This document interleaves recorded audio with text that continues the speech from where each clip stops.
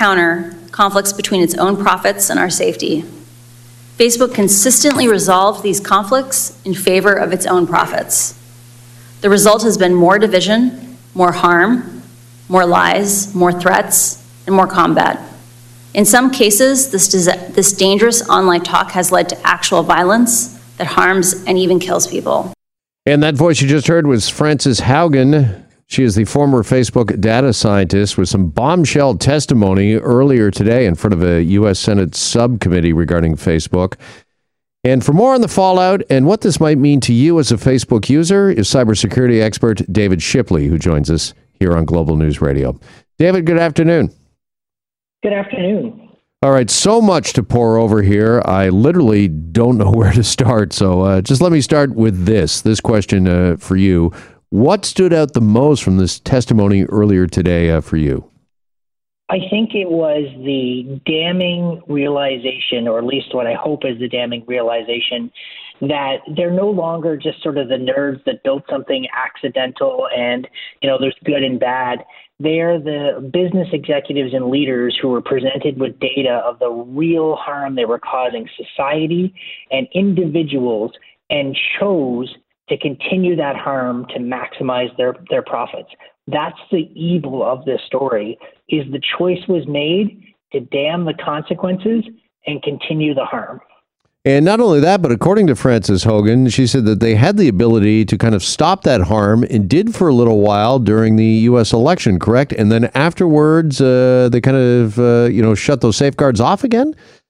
Exactly. So they literally decommissioned the team, mission accomplished, and then set about almost intentionally, based on some of the testimony, laying the groundwork for January 6th. And let's not forget, that was potentially a pivotal moment in our civilization, and they made choices that made that situation worse than it ever had to be. And when we talk about this, I've called social media the new tobacco for a long time because of the harms it's doing for individuals and society. But the analogy is even more apt because now we know they knew the harm they were causing. They had run experiments. Jeff, this is how evil this is. They knew that Instagram was leading young girls towards self-harm, anorexia, and other body dysmorphic disorders.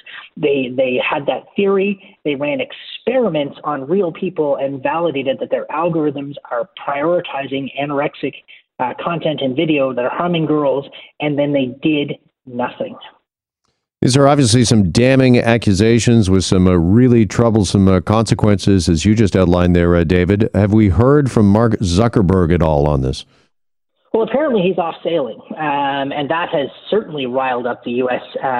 Political leaders as they're sitting through this testimony today. And one has to wonder about the choices made, knowing that this testimony was coming, to just basically say, don't care. Because maybe it's the most honest thing that they could have done in the situation is that they show us how much they value our society, children, the well-being of our country. Still make it. The defense of Facebook in the past when it comes to some of these allegations and accusations has been basically, I think, David, that we're just too big. I mean, with 2 billion users, you can't possibly control or police all of the content and what's going on. Do you expect that we're going to hear that again from Facebook? Well, so far their defense has been, maybe we do cause some harm, but look at all the good we're doing. We're connecting the world. People can share their baby photos, and we're helping small businesses.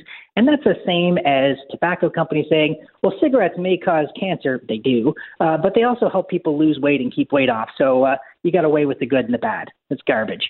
We got to weigh the bad, and we have to take a real hard look. And the testimony today and these stories are shining a light on what government has to do. We have to regulate the algorithms because they cannot self-regulate.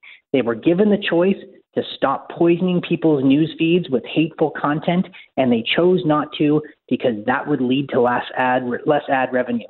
So we've got to make that choice for them because they haven't made the adult choice for society. So that's number one. And number two, we need to ban social media use if you're a minor because it's the same harm as alcohol or tobacco. in terms of the damage to individual lives and society as a whole. You know, those are some really sobering and strong words. Do you think that this is a pivotal moment? I'm sorry, not only for Facebook, but maybe for parents and just Facebook users as a whole. I mean, is this a story? It's obviously still percolating today. A lot of this testimony. It'll be on the top of a lot of newscasts later this evening when people get home. Do you think that this has got the ability to really change how people see and view and maybe ultimately use or don't continue to use Facebook? I honestly, Jeff, I don't know, because I would like to think that when presented with such evil as we've seen in the last 48 hours, that this would force big conversations at the individual and societal level. But evil thrives when good people do nothing. And it's so easy now just to say, well, it's just a website. It's not. It is a machine for generating and profiting off of hate. And it is destroying our lives of our children. It is wrecking families, and it is making our democracy unstable. So either we choose to do nothing and bear the consequences, or we choose to have a social media. We don't have to get rid of social media, but we can regulate social media so we can benefit from sharing baby pictures without having QAnon. Well, listen, I was going to ask you that very question. What would you say to those that are listening right now that are thinking, really, this isn't that big of a deal? It doesn't affect me personally. Facebook, for the most part, has been a very enjoyable experience for me and my family. I upload photos all the time, let's say, of the kids, so grandparents that live maybe in another province can feel more attached to them and to our family and what's going on. And really, Facebook is nothing but harmless fun and a way to stay connected with family and friends. Well, with the evidence, and the evidence has now been laid bare, that up to a third of all teenage girls will develop mental health and or like suicidal thoughts and lifelong issues with their health because of this. If you don't care about a third of all young women in our country, you got bigger issues than me telling you social media matters, because it's been laid on the table. If you don't care about the acrimony we've now seen with the anti-vaccine movements, with the absolute chaos of the U.S. elections, we got bigger problems than social media. Like, we've got to stop being apathetic. And what does that mean? And I've said this before on your show, Jeff, when Parliament sits down with the new minority government, if this is not top of their agenda, I don't know where their head is, because what was done to the U.S. Capitol could be easily done to Ottawa. And so we have to take our democracy seriously, and we have to rein in the greatest threat to it, which is these algorithms deciding to promote, amplify, and profit off of hate. Well, that was my very next question for you, David, is just how much urgency do you think there is amongst, you talk about regulations and the need for a government to do something here, whether it be in the U.S. or our government here in Canada, and pushing this to the top of their agenda. Do you think that urgency is there right now? Because as we know, when it comes to regulating something and government moving on something, well, they're not exactly fleet of foot most of the time. How many people's lives have to be ruined by depression, suicide, by violence, by medical misinformation? Like, it's not just that we're talking about a tsunami of mental health here. The body count is climbing on this, and not even to mention what's happening domestically in Canada. The other damning stuff that's not even happening within our country with respect to Facebook is proof that the site is being used to facilitate human trafficking and sex trafficking, and it's causing genocide. This has been reported in the past with respect to the Rohingya Muslims in Myanmar and more. So wake up and do something about this. And my God, how easy would it be to say, listen, you tried an experiment with your algorithm, deprioritized hateful content. You're turning it back on November 1st. God. I was going to say, it's a pretty quick fix when you talk about algorithms, isn't it? And again, they used it during the election, and then according to this whistleblower, turned it back on afterwards, or turned that algorithm off, I'm sorry. So it could be a fairly rapid or quick fix here, or at least a first step towards one. a first step. And then I would say, haul Mark Zuckerberg in front of Parliament. The llast time we had Cambridge Analytica, they thumbed their nose at it and said, listen, we are going to fine your company into the heavens if you don't show up in front of Parliament and own some of this stuff and explain what you're going to do about it. And if you refuse to do something about it, we will. We can have a social media where people can freely express their thoughts, but where we're not being gamed and manipulated by an unaccountable algorithm. And that's not the future I want for my family, for my children, for my society.